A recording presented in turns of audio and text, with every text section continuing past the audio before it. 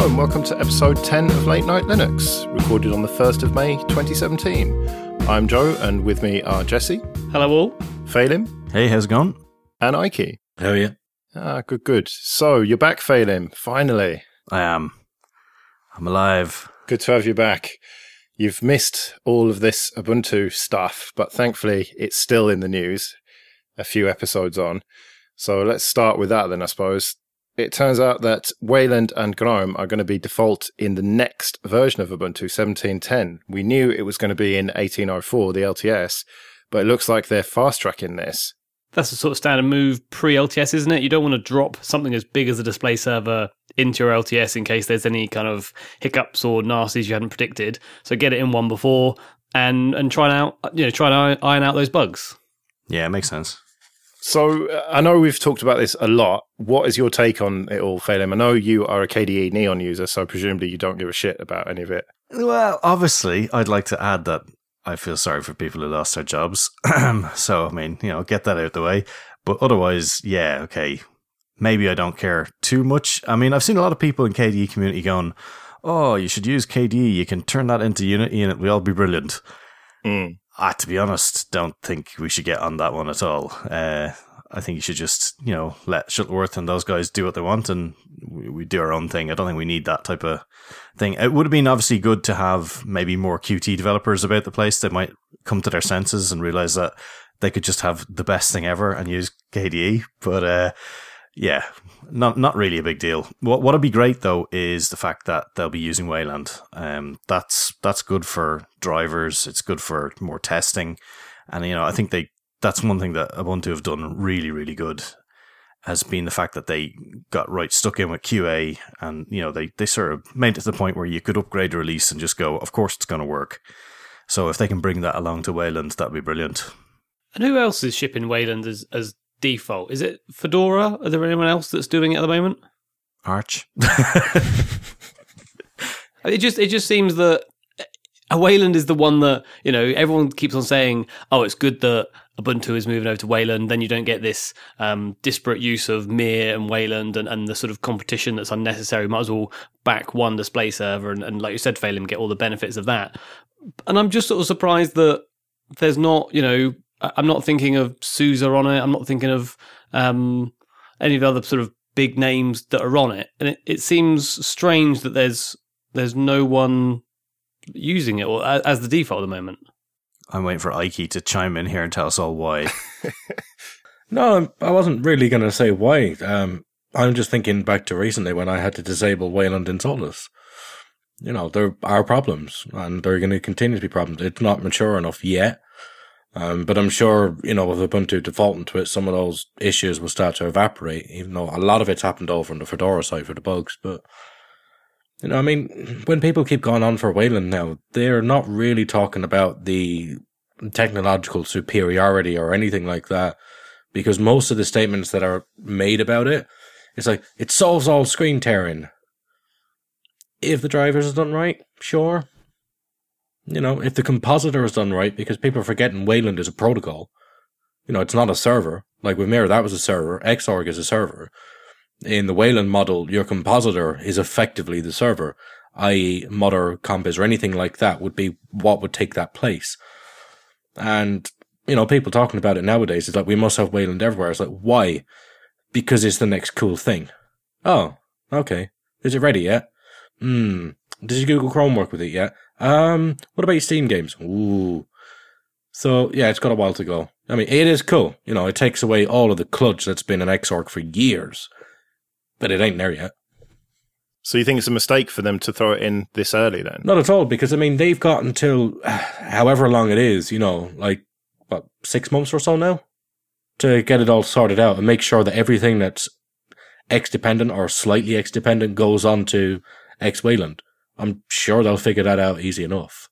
That was always the problem with Mir, wasn't it? Getting Xmir working so that you got the applications that just won't work with Mir that would actually work on it as a result of Xmir. So I suppose that's probably where they're going to pour a lot of development into. Yeah, I got 6 months or so to do it, as long as all the apps are working out of the box, and then when the NVIDIA driver is installed, that if it's able to use the new Wayland NVIDIA EGL stuff that it can, if not, it falls back to X. As long as the fallbacks actually work, I don't really see it being a problem. It's when they don't that there is a big problem. Yeah, that's where KDE is at the moment, unfortunately, because they don't sort of agree with the way that NVIDIA's done the EGL streams and stuff. And I think Red Hat paid for GNOME to sort of do them, essentially. I don't know where they tie in, to be quite honest. Graphics, blah, whatever. But all I know is that my graphics card is going to become null and void, essentially, once it does become default. So, well, what they're doing is basically, if it's not supported, then you don't get Wayland. Because if you've got like the proprietary NVIDIA drivers now, because all the Wayland stuff basically relies on KMS with kernel mode setting. Yeah. If none of that's supported and you're using the drivers, which I'm incapable of saying correctly, Nouveau. Thank you. I'm happy to help. If you're using those guys and they can initialize it properly anyway, most of them are just falling back to X. I say gracefully. It wasn't always the case. I mean, GNOME's getting better at it. Like, as long as all of those fallbacks are in place properly, then yeah, it shouldn't be a problem. I mean, things like X Wayland, there is going to be a performance overhead to that, and you are going to notice it. So if you do then put on your NVIDIA drivers, it might be slightly better. If you're on KDE Plasma, you're going back to X anyway. So I think for most people worrying about the drivers, it's not really an issue. So essentially I'm going to have to dual boot, essentially. Yeah, I mean, you're just going to be stuck on X anyway, so... I have a special login just to play Flight Gear. And then I could just use Nouveau for the other one. All right, well, let's sort of keep it on the topic vaguely. And I'm pleased to say that almost every other podcast that I've heard talk about Unit E, this YUNIT thing, the fork of Unity 8, almost everyone else has called it Unit and not Unity because it's a stupid fucking name. That was the funniest thing last week. Unit. The problem is having reread it, I can't decide whether it's Unite, Unit, or Unity. They're just absolutely... It's a classic Linux name that it's impossible to even read, and we have to discuss that. I've gone for Unit. I thought it was YUnit, but anyway. No, I mean, if it's Unit, then it would be more like Who Unit. Well, whatever. Anyway, it seems that is a bit of a chaotic project anyway, with no future, as far as I can see. They've decided to initially base their community around Reddit. Great move, guys. Yeah, that's really going to work. And there's just been, well, just chaos, really. Community chaos. No one seems to know what's going on, and there seems to be just poor leadership and not any real direction. A lot of will, a lot of enthusiasm for we're going to keep Unity 8 going, but at the same time, they don't really have a viable plan to do that by the looks of things.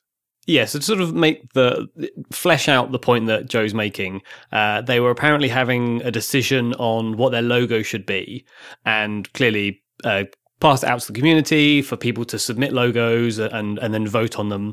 And the response, as you said, on Reddit is from, Jay Salatas. I can't find a longer name than that, so we'll just go with this as I'm not helping you out, sorry. Yeah, that's cool. So he's made a post following this logo decision that says, seems the community is too stupid and irresponsible to decide even for the simplest things like a stupid logo, as there are many votes coming in for random usernames like la la la la. So the logo will just be an empty circle to remind you all how stupid and irresponsible the community is. Now, that is clearly a very angry man. That's great community management, isn't it? He just needed a sandwich. He would have been fine. Exactly. And anyone who is the sole leader of a group and comes out with those sorts of things, I think if they are able to see that they're not a suitable leader and they're able to say, look, we need a group or a community or some nominated members to be a panel, then they've at least recognized the issue. And they have put up a post with a leadership plan of having a council of 7 members, 3 from the development team, 3 from the community, and a swing seat. And how they're going to do votes differently, because apparently, the manipulation of the voting system they've had on maybe it's not just the logo, but other things, has sort of come down as not being fit for purpose. So they've sort of put together a few ideas how they're going to change that. But it does show that, you know, these fledgling communities or teams are very difficult to start sometimes. And if you get the wrong people at the top, you have to tread carefully, don't you? Well, yeah. And speaking of which, look at UbiPorts. So UbiPorts started as basically just porting Ubuntu Touch to other devices like the OnePlus One, for example, and the Nexus 5, I think.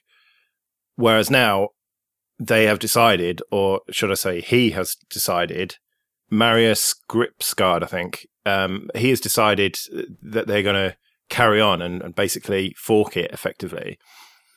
And meanwhile, the rest of the team were like, hang on, you don't seem to be listening to us. And you're making all these decisions for us. And we want to have a say in that. And so they wrote an open letter to him, which I thought was a bad idea, but whatever.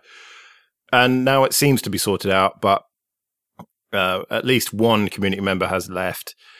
It doesn't really matter to me. The whole thing is just, again, just mismanagement. It's just people trying to take on too much, I think. It's just further fallout. The thing is, criticize Canonical all you want. At least they had full-time devs working on this stuff. And you think that they had full-time devs working on it for all that time and still couldn't get it to a stage where it was ready. Are a few community projects going to be able to do that? And maybe I'm just in a negative mood at the moment, but I just can't see it happening. It just seems like they've just taken on too much. I couldn't understand the problem with this open letter. They seem to say there's a group of us who are, writing code and trying to get UbiPorts working, and whether or not they agree with his idea, let's put that to one side. It was more the way that he did it, the way there was no clear definition or milestones, what was going to happen, and they clearly had some pent up issues as to the way that he was doing releases and what have you.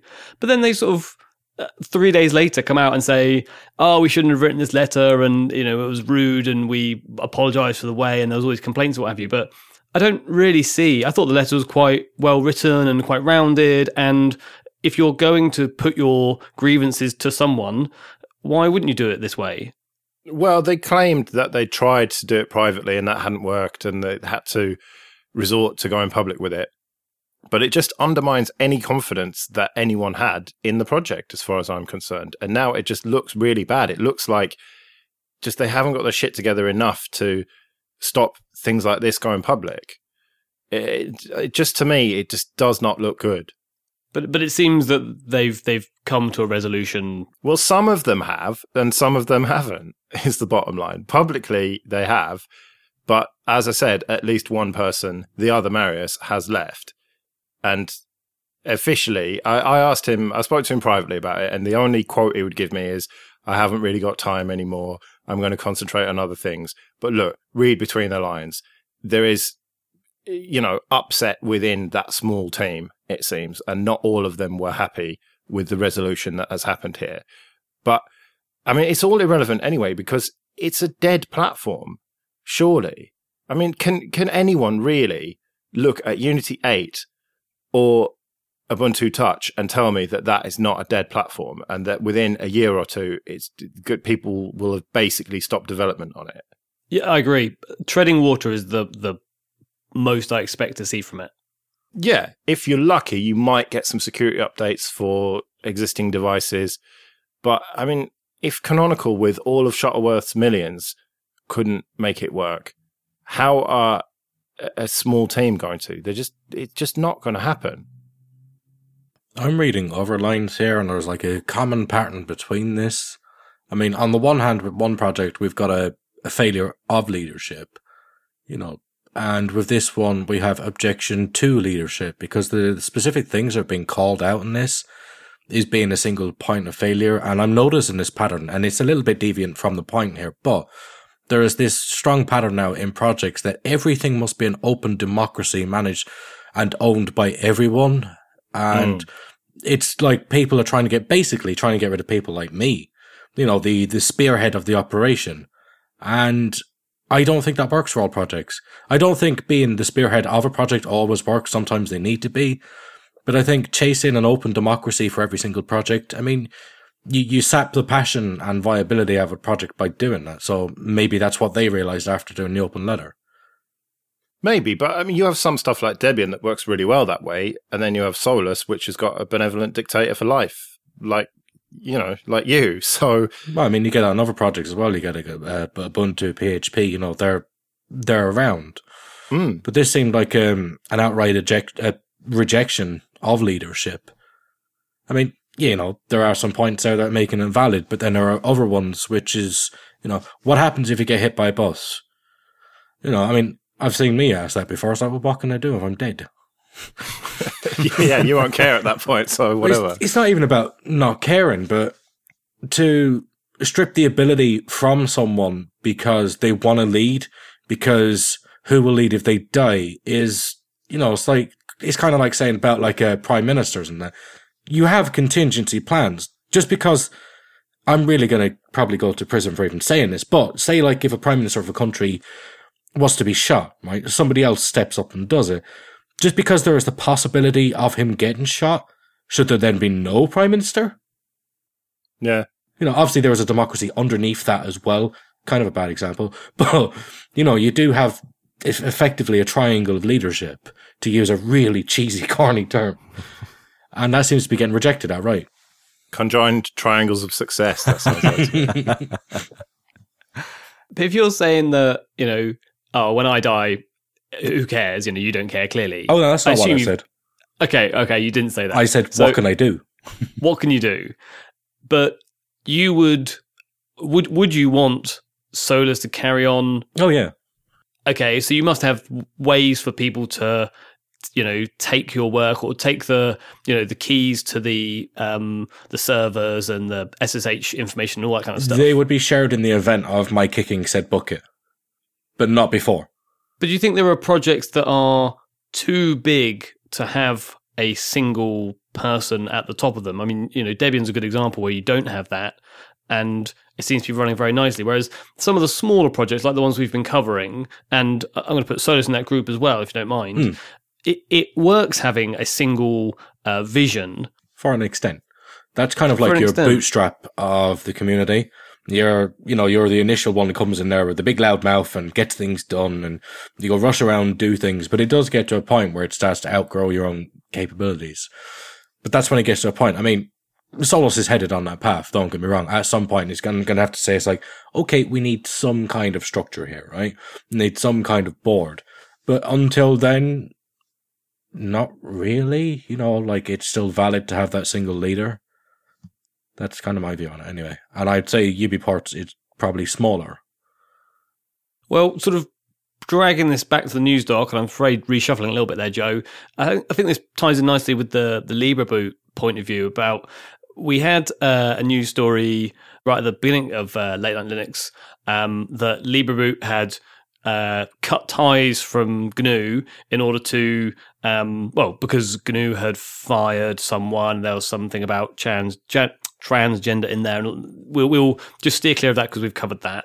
And then there was a sort of all sort of issues last time about the fact that as a team they wanted to not have this one person solely responsible, and so she had apologized and they'd written all these sorts of things, and now it turns out that they're looking at rejoining the GNU Foundation. And so this is just another example of, you know, teams and collaborators and leaders, and what should our community look like, and how do we have a hierarchy, and who's in charge, and all those sorts of questions. Maybe there needs to be some kind of standard model for projects. I know it's a case of throwing more standards after more standards, but there probably is a standardized approach that does work, and one that is scalable. Because, you know, we do know that the single point of failure one, while beneficial in the early days of a project, you know, it has a stretching and a breaking point. It can only go so far. If the project is not bootstrapped by that point, it's probably going to fail. Being part of a bigger project, you know, you get to share resources over people. You've got bug trackers and mailing lists and things. Maybe there just needs to be a standard approach to new projects. You need a flow chart, a decision chart, don't you? Kind of do. Are you smaller than this? Are you bigger than that? Are you trying to change the world? are you maintaining this only? And try and work out what sort of, because like you're saying, there's not just two. There's not benevolent dictator and democratic. There's sort of slightly in between ones, and how big is that democracy, and how are you voting the people in and out, and all these sorts of things. Is it hereditary? Do it that way. And if you have those as all the options, then you might be able to just have a simple, or not so simple, tree system. Well, can I put forward a suggestion here? So LibreBoot have applied to rejoin GNU, and I also saw that they are looking to transfer the control of their domain name as well. They wanted to send it to the FSF, but then someone vetoed that, and then they were looking at Conservancy. It just seems that, okay, well, LibreBoot are very copyleft centric, so that kind of makes sense for them to align themselves with the FSF. But on one hand, you've got GNU and FSF, they're real hardcore copyleft people, and then you've got the Linux Foundation, which are just pure corporate interests, let's say. Is there room for a third organization that is more community driven, is more open to more permissive licenses, that could kind of shepherd these smaller projects and give them guidance and stuff, and kind of centralize things to some extent, centralize support, I suppose. So like the Apache Incubator, but modern and relevant. Yeah. I managed to insult twice there while paying a compliment. But yeah, does something exist that could be brought up to date, or do we need something new, or am I barking up the wrong tree here? I think we had a similar sort of discussion to this on Luddites when we were doing that, and we sort of came around to the conclusion that Mozilla would be that group as free software advocates, but with sort of a pragmatic approach.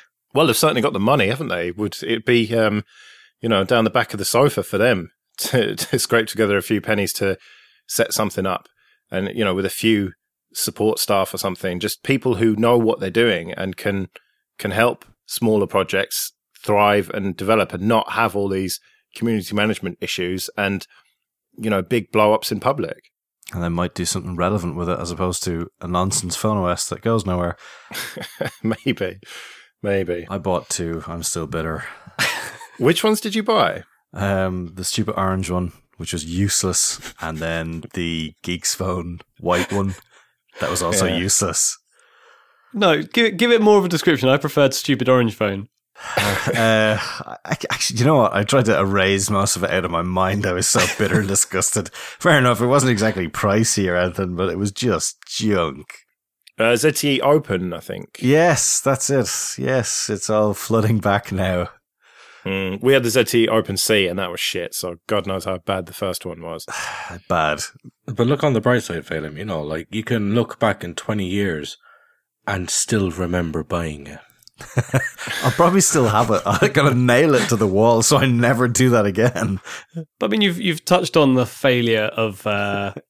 I can't remember. Well, Firefox OS there, and there's recently been Ubuntu Touch failing. What we need is a team or a group that can sort of harmonize all of these different Linux-based phone operating systems into one working perfect project, don't we? It would be nice, wouldn't it? Halium. How do you pronounce this? I'd say it's Halium, but it's only got one L though, so who knows? It's one of those Linuxy words where you never have to. Yeah. Oh God, let's it's not. It's irrelevant. Shut up.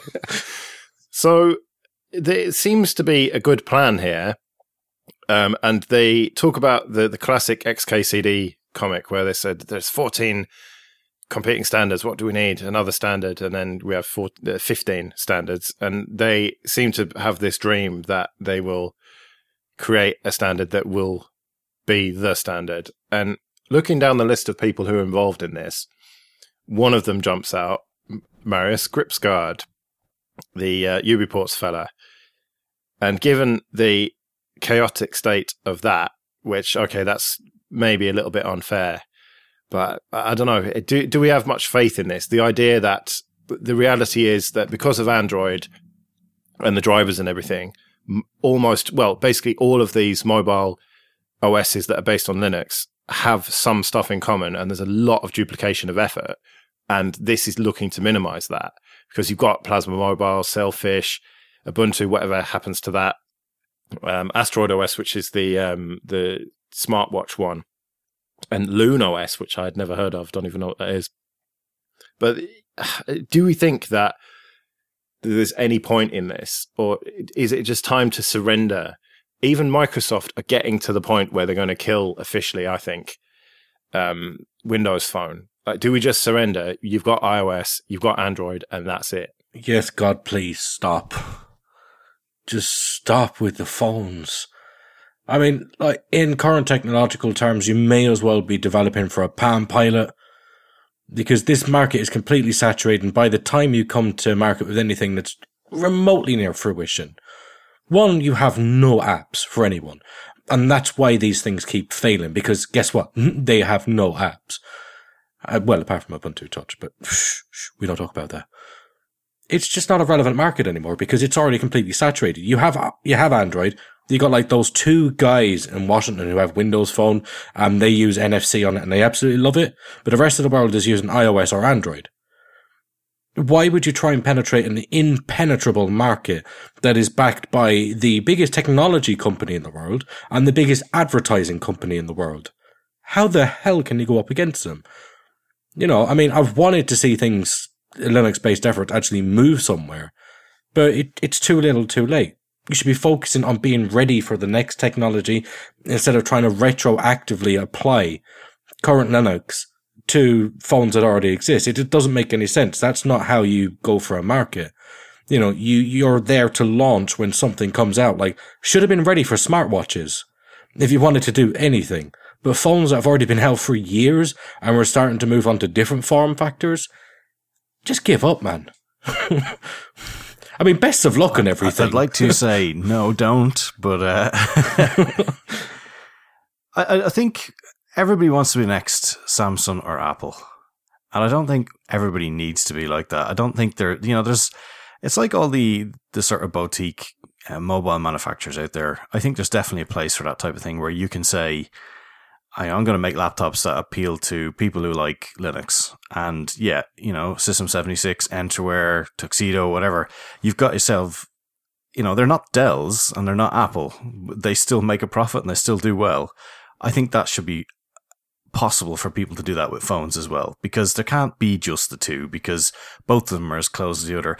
Google likes to pretend it's open, but every single step they take, they're getting more and more closed to the point where their kernel is not going to even be, you know, enough that's a GPL piece of code in there. Well, hang on, can I just destroy your analogy though? Because the thing is that you can buy a machine from Dell or Toshiba or whatever, one of the massive laptop manufacturers, and you can install Linux on it, or you can install Windows on it, or you can make your own OS for it, whatever, because it's x86 and it's much more open and much easier. As open's the wrong word, but it's easier to have generic operating systems on there. Accessible, maybe?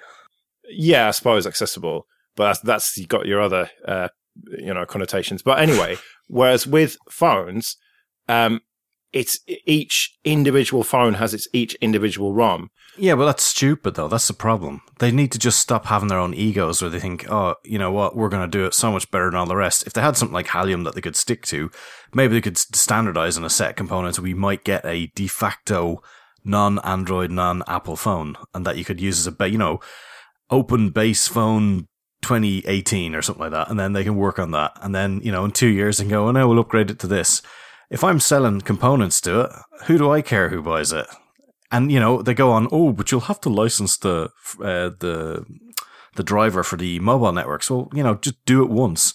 Don't change it. Just lock it off like it's a horrible, nasty piece of software that it will be anyway. And then don't let it, have full access to the memory on the phone, things like that. Firewall it off. Like I don't allow my internet provider have access into my network inside my house. Do the same with that, and then do it once, and you know what? That's it. Just leave it like that. But we've already tried this once. It was called Tizen. Yeah, okay, try it better. And that was Linux Foundation. All right, yeah, all right, try it better. But, I mean, to go with your one, yes, in terms of the niche markets, like you have for System 76 and, like Linux laptop vendors, that does exist, but I think the problem everyone has at the moment, and I think you highlighted there yourself, is trying to recreate the Android success story. It's not going to happen. Yeah, but I don't think they have to, though. That's the problem. Well, no, because then you're not differentiating. You're trying to recreate what somebody has already done, and they've already dominated the market, and you're trying to recreate that using now open technologies when the average consumer isn't going to go out and get it because they already have it on the devices they're getting. You cannot use the same recreation of a story if your market is not the same, because you're not going to attain the same success. So from that point of view, these efforts are absolutely pointless. However, if you're looking to create a new standard platform and you're not trying to recreate the success, then by all means go for it. But I have not seen any evidence from that. But I mean, yeah, I'm mostly positive about it. Yeah, you sound it. All right, well, speaking of the next wave of technology that we should be chasing with Linux, let's talk about IoT and EdgeX Foundry, which is the open interop platform for the IoT Edge. Now, I read through this vendor-neutral open source project hosted by the Linux Foundation. Okay, building a common open framework for industrial IoT edge computing. And then I just got so lost in corporate bullshit speak that I lost interest, really. Sounds like a good idea, but I suppose it's aimed at industry, so it has to have a lot of industry bullshit. Yeah, I can't really take it seriously, though, because I didn't see a hacker with a balaclava on at any point, so I'm not worried about them. No padlocks. Yeah. Yeah, the first sentence you covered there, Joe, does basically say it all. You know, it's the Linux Foundation, and they're trying to build a common open framework for IoT stuff.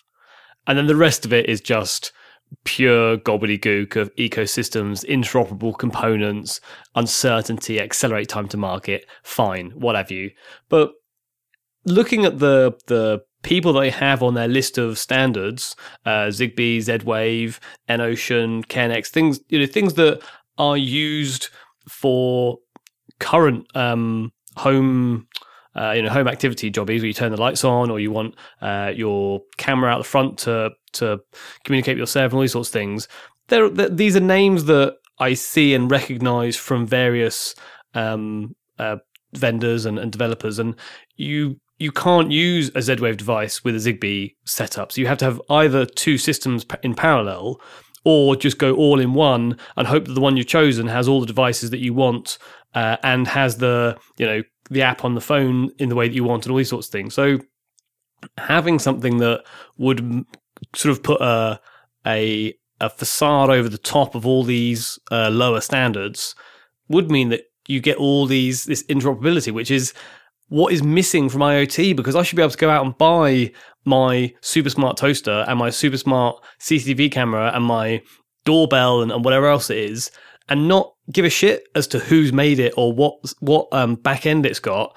It should just work and connect to my server, and the server should go, okay, I see you've got this system, it's working on Bluetooth. I see you've got that system, it's working on Wi-Fi. I can deal with this all, it's fine. So if that's what the outcome of this is, then I think it's a good thing. Partially agree with you, but I still don't know why your toaster needs to talk to anything. I think there's a lot of people trying to sell crap for no other better reason than people keep using the fully functioning devices they've got, and they're like, how do we make these obsolete as quick as possible? It's like TVs with those little boards on them that, play media and connect to stuff. It's a great surefire way to have a terribly unpatched Samba server sitting on your network as your TV's there blithely spamming the crap out your mail server, because it's just totally out of date at this point. I don't know. I think they're just trying to make products that people have to buy and have to change, I think. Yeah, so I'm with you on that. So I'm in the market, if anyone has a free one, I'm in the market for a new washer dryer, okay? You go out and you look at the top end, most expensive ones that you think have all the clever buttons and all the things you might want, and they're all smart washer dryers. And I think, what the geez do I need that for? Why on earth do I need to know the state of my washing machine whilst I'm not in the house? It's either washing or drying or not on. Or on fire. Yeah, and that's not going to be reported, is it? So I'm entirely with you. I mean, from my point of view, I read these and I think of IoT, and I think mostly of home automation, because that seems cool and funky. But when it comes to unnecessary white goods having it, no thank you, or security items like my lock and my CCTV and what have you, no thank you. So I know that other people want them, but from my point of view, it's lights and heating and nice sort of cool techie things to make your house a bit smarter. I'm kind of surprised by this whole thing as well, to be quite honest with you, because it's not like open standards for IoT don't already exist, and here comes this Foundry, and it's apparently very cool. It's it's got the likes of Dell and Canonical involved, and that's great. But the Open Connectivity Foundation already exists. Not only that, they are the main sponsors for IoTivity, which is, open standards for IoT, which used to be the Open Interconnect Consortium, which you remember had quite a bit of news a little while back. And I mean, that's got members like LG, Microsoft, Samsung, Canon, Cable Labs, Cisco, quite a few big guys in there. So I'm wondering, if something already exists, why are they going creating another one? And along with IoTivity, that's also linked into the Linux Foundation as well as an incubated project. Yeah, it's funny because none of those names are on these lists. They've got IoTech and CloudPugs and Cloud of Things and Ubuntu, like you mentioned, and Linaro and VMware, Zigbox, but not Microsoft or Intel or any of those other big players. So maybe we've got two groups starting up subgroups of groups of... Oh dear. Yeah, it's a bit confusing already, isn't it? I mean, if they're building a platform around the OCF stuff, then great, because that would interest me more, because then you would know that you still had the standards going on between the two of them.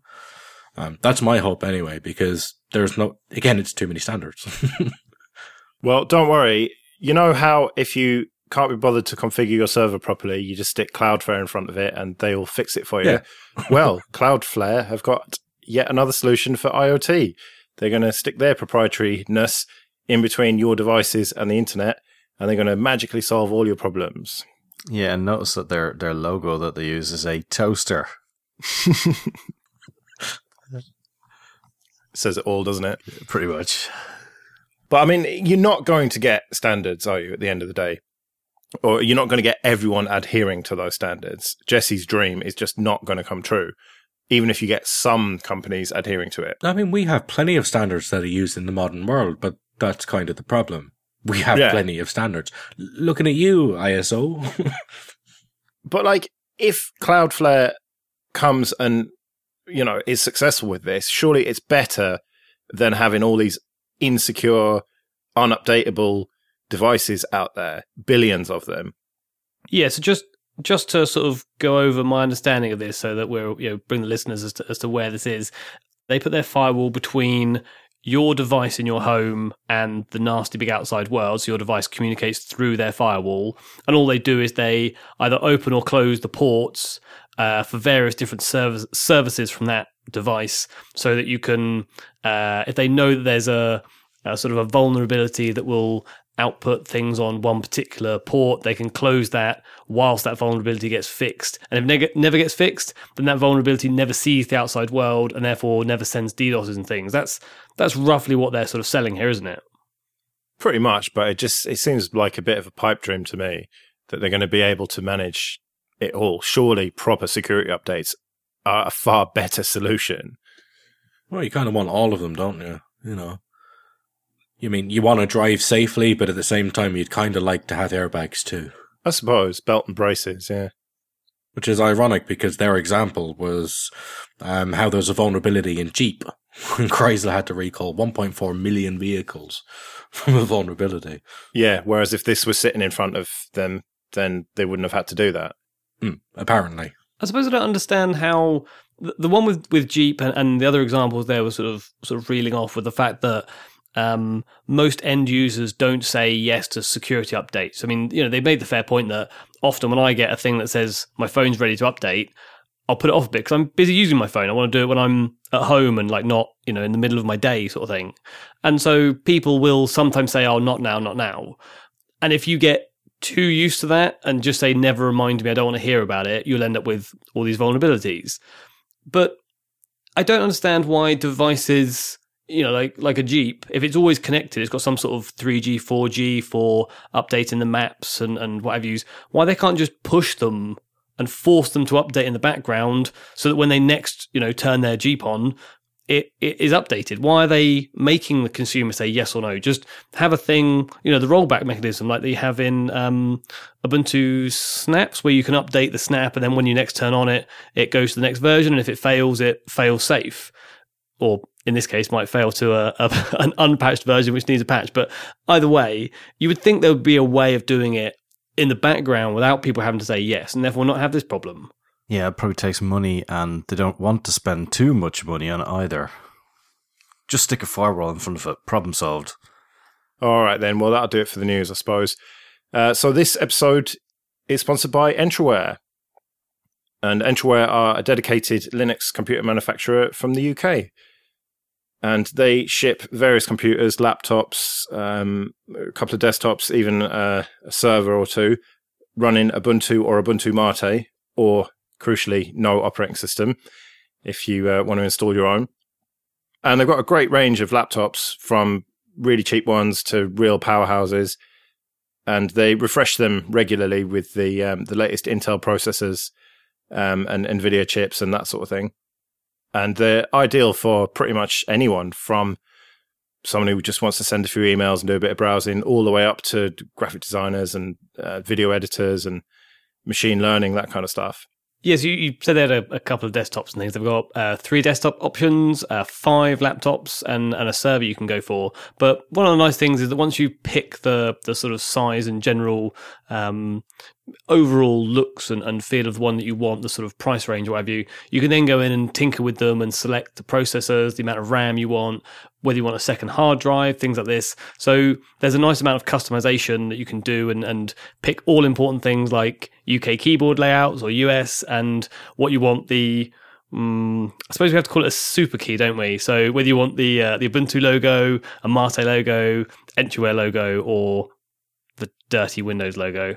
So you get to have a whole bunch of options as well once you've picked the laptop or desktop or server you want. Yeah, and they ship to the UK, Republic of Ireland, France, Germany, Italy, and Spain. And so if you're interested in buying a computer that runs Linux out of the box from a company who actually cares about Linux, then check out Entroware, entroware.com. And if you do buy one of the machines, when you get to checkout, do mention Late Night Linux, and then they'll know that we sent you. So check it out, entroware.com, and thanks to them for sponsoring us. And so a bit of admin then.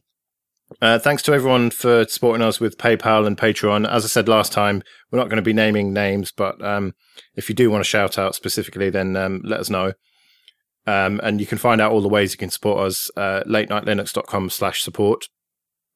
And you can get in contact, latenightlinux.com/contact. There's email and Twitter and Google Plus and even Facebook. And something that came up this week was Reddit. Should we have a subreddit? I'm leaning towards no, fuck you. But if there's enough interest, then I suppose we could do it. I mean, what do you lot think? Reddit is the devil. What's the massive hatred against Reddit? It's got really good useful stuff in it. You can vote up, vote down. Yeah, but I'm supposed to hate it by default. It's Reddit. It's, I don't know, just the whole kind of vibe on there just seems to be a bit, I don't know, negative. You can have good communications there, but give it 6 months and you're going to be dealing with shit on a daily basis. The people come and say, you suck. Yeah, thanks for the feedback. Yeah. Please fuck off. Well, it's supposed to have that inbuilt mechanism, isn't it, where you can downvote, stuff like that. So you can, and there is moderation tools available. So, I mean, if it's your own Reddit, it's distinctly easier to do it. And I think it's probably got a bad rap because it can suck people in very, very easily. It's a conversation on the internet.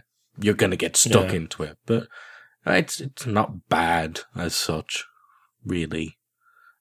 I mean, it sounds like a no. Well, it's a kind of no for now. We but have a comment section. Oh, yeah, you just can't resist a comment section. It was funny when you found out that we had one and you just couldn't stay away from type on this. So if people are interested, then we can do it. So get in contact with us one of the other ways. The Telegram group's always a good way, latenightlinux.com/Telegram. And if you hassle us enough, then maybe one of us will create that community, subreddit, sorry. But until then, I don't know, not that interested. I mean, the main concern is mostly fragmentation of where you can be seen and heard. You know, because at the moment it's Telegram and then the comments, and then it's Telegram and comments on Twitter, and then it's Telegram and comments on Twitter and Reddit, and then it's lions and tigers and bears. You get the drift. Mastodon. I was going to say Mastodon, and there's always email. There's LO as well. Yeah, well, don't talk to me about LO. And what was that bloody one that Paddy always used to get us on? Wanted to get us Ring on. or something, was it? No, there was the one that's turned into a outright fest. Facebook. No. I thought that was LO. Hang on a minute. Now I'm forgetting it. No, it's not LO, is it? Anyway, let's not promote them because they're a bunch of bastards on there. Far be it from me to turn the conversation away from the source. Go on. If you do mention it on the Telegram group, do hashtag Reddit so we can find it through all of the other important conversations that are going on. Yeah. All right. Well, let's move on. I just had a bit of a sort of shower thought the other day, and that was about how do you talk to normal people about free and open source software?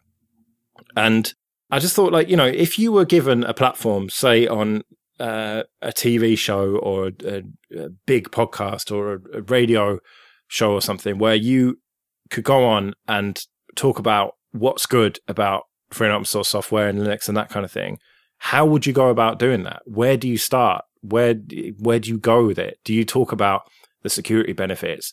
Do you talk about more freedoms and all that kind of stuff?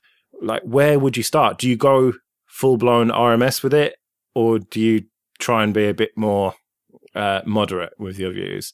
And I don't know, it just seemed like something that I'd want to get your opinions on. How would you go about it? Yeah, I think it's a really good question. I think it's useful if Phelim started. Oh, I see. Right, thanks. Let me get hit by the bus first.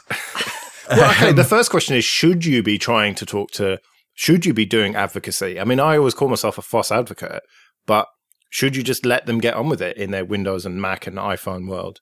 I think it depends on who you're talking to, because I think the day of IT people not knowing what it is pretty much gone. I think you're almost struggling to find someone who doesn't know what it is, at least from what I've seen anyway. It doesn't mean that they use it, but they certainly know what it is.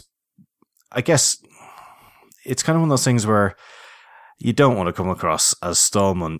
I think you do have to somewhat stick to a principle. Well, if it's important to you anyway. I'm not keen on BSD licenses. I just think that's not very fair to people contributing to a project. So I would always sort of err on the side of GPL, mainly by the fact of trying to educate people on the fact that you can contribute to something, work together on a problem, and actually get a solution to it. Much like the way that you don't have a limited vocabulary on maths because, somebody owns the multiplication symbol or something daft like that.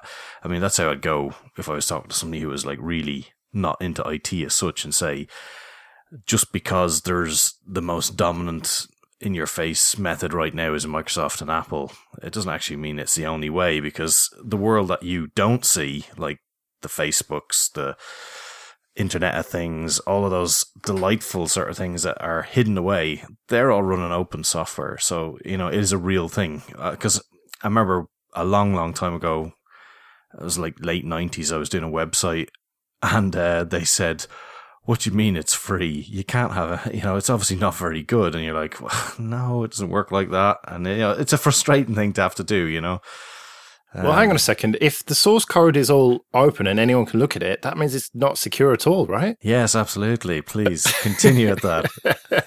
No, but that you seriously get people saying that to you. How do you say to them, no, if it's written properly? And it becomes a very frustrating sell to people.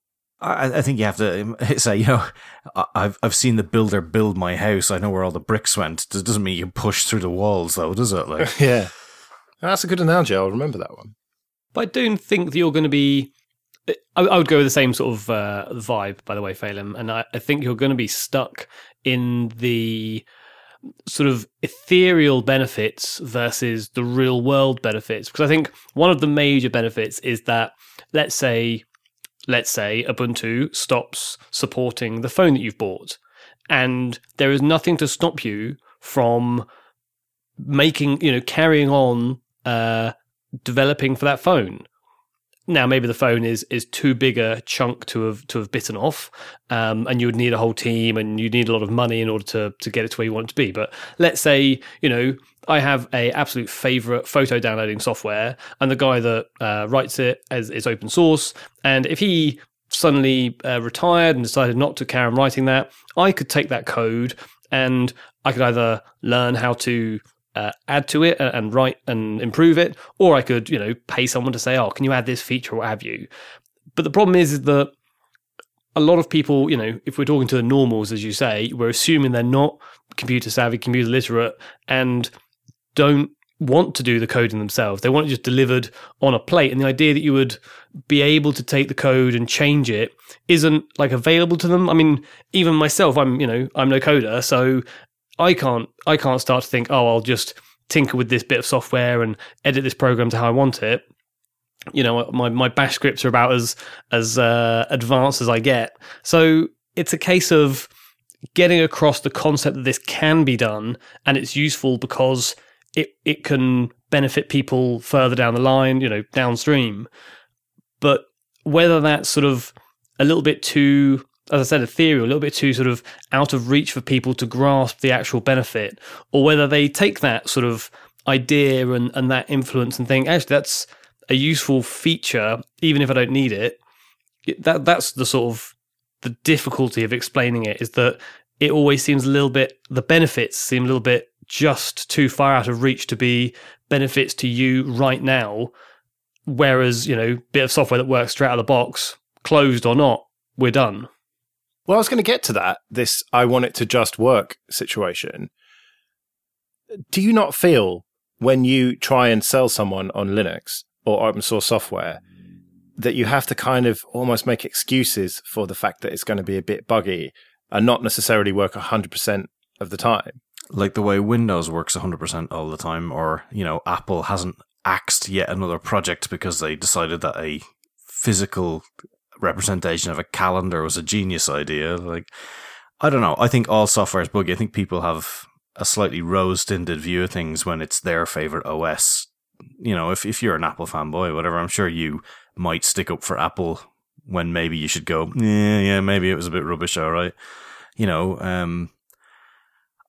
I like my stuff just to work too. It's not like I want to sit in front of my machine and, have it needlessly break continually. So, I mean, I'd use that as a thing, my time is worth something too. So I don't want to be sitting there with stuff breaking all the time. It's mainly why I do use open source software. Ike, you've been very quiet on this. I was hoping you wouldn't notice. Is it just something that you don't do then? You just don't talk to normals? No, I mean, I've no need. For people in my daily life, I look at it as preaching. I'm not into preaching. I don't like having things rammed down my throat, and I really don't like it when others do to me. I've got principles, and I try and keep by my principles. So for me then to go to other people, you should really use this thing. I just see no situation in my life where that's either appropriate or warranted. But what about if someone comes to you with a knackered, a broken laptop, and it's just Windows is just being shit? But that's the thing. It just wouldn't happen. There is no circumstance in my life for that to happen, I mean, for example, my friend John, best friend John, right? He knows about Linux and he uses Solus, don't get me wrong. And his kid both the kids actually have Solus on their laptops, funnily enough. But they're more tech orientated for the most part. So for me in my life, there is, that would be the extent of the conversations I would have in real life about Solus or Linux or open source or free software, any of that. There's just no situation. But to go with your example, if somebody came up to me and I had a broken computer, would I put Linux on it? Not without asking their permission, no. Oh, of course, I'd never just force it upon someone. I would explain to them. Yeah, I mean, I'd try and fix it what's there. But, if it was totally bricked and say, I didn't have a Windows recovery disk, I would say to him, it's I can put this on there for you. And then I would start explaining to him, it's it's free, you don't have to pay for anything. And then explaining why it's slightly different and then why some things aren't going to work on there, because you have to tell him, right? You're not going to be running PaintShop Pro on this anytime soon. Well, that's the heart of what I was getting to with this. When you come to that situation, how do you sell them on it? Do you say to them, look, I could reinstall Windows and it's going to be really long, or we could just be really easy and I could put X Linux distribution, which we don't need to argue about. Yeah, I mean, the easiest way to sell them on it, I think, is updates or control over the updates. Like, if I had to sell it to anyone, it's like, when you're sat there 5 minutes before a meeting and the poxy laptop goes to fucking update itself again and reboots you 5 minutes before the meeting, because I've had this happen to me. Right? It's like, well, you won't have any of that on Linux. Like, you call the shots, whatever system you're on. Whatever you want it to do, it will do, not when you tell it to. And it boot up quicker and it run faster. So that's the usual stuff you give them, but I think it'd be very, very hard for someone who's not technical, someone who's a computer user, but not really such a geek as such. I don't think you'd be able to sell them on philosophy. I just don't think you'd be able to do it. Not at first. But it's funny that what you've said there, you've basically paraphrased RMS with his, if you don't control the program controls you. I mean, that's basically what you just said. Yeah, I know. Yeah. But I mean, but you have to put it in a way that the philosophy isn't front and center, if you know what I mean. Yeah, it's more practical example, like the updates and rebooting thing. Yeah, pragmatic application of the philosophy. Yeah, I suppose it's doable.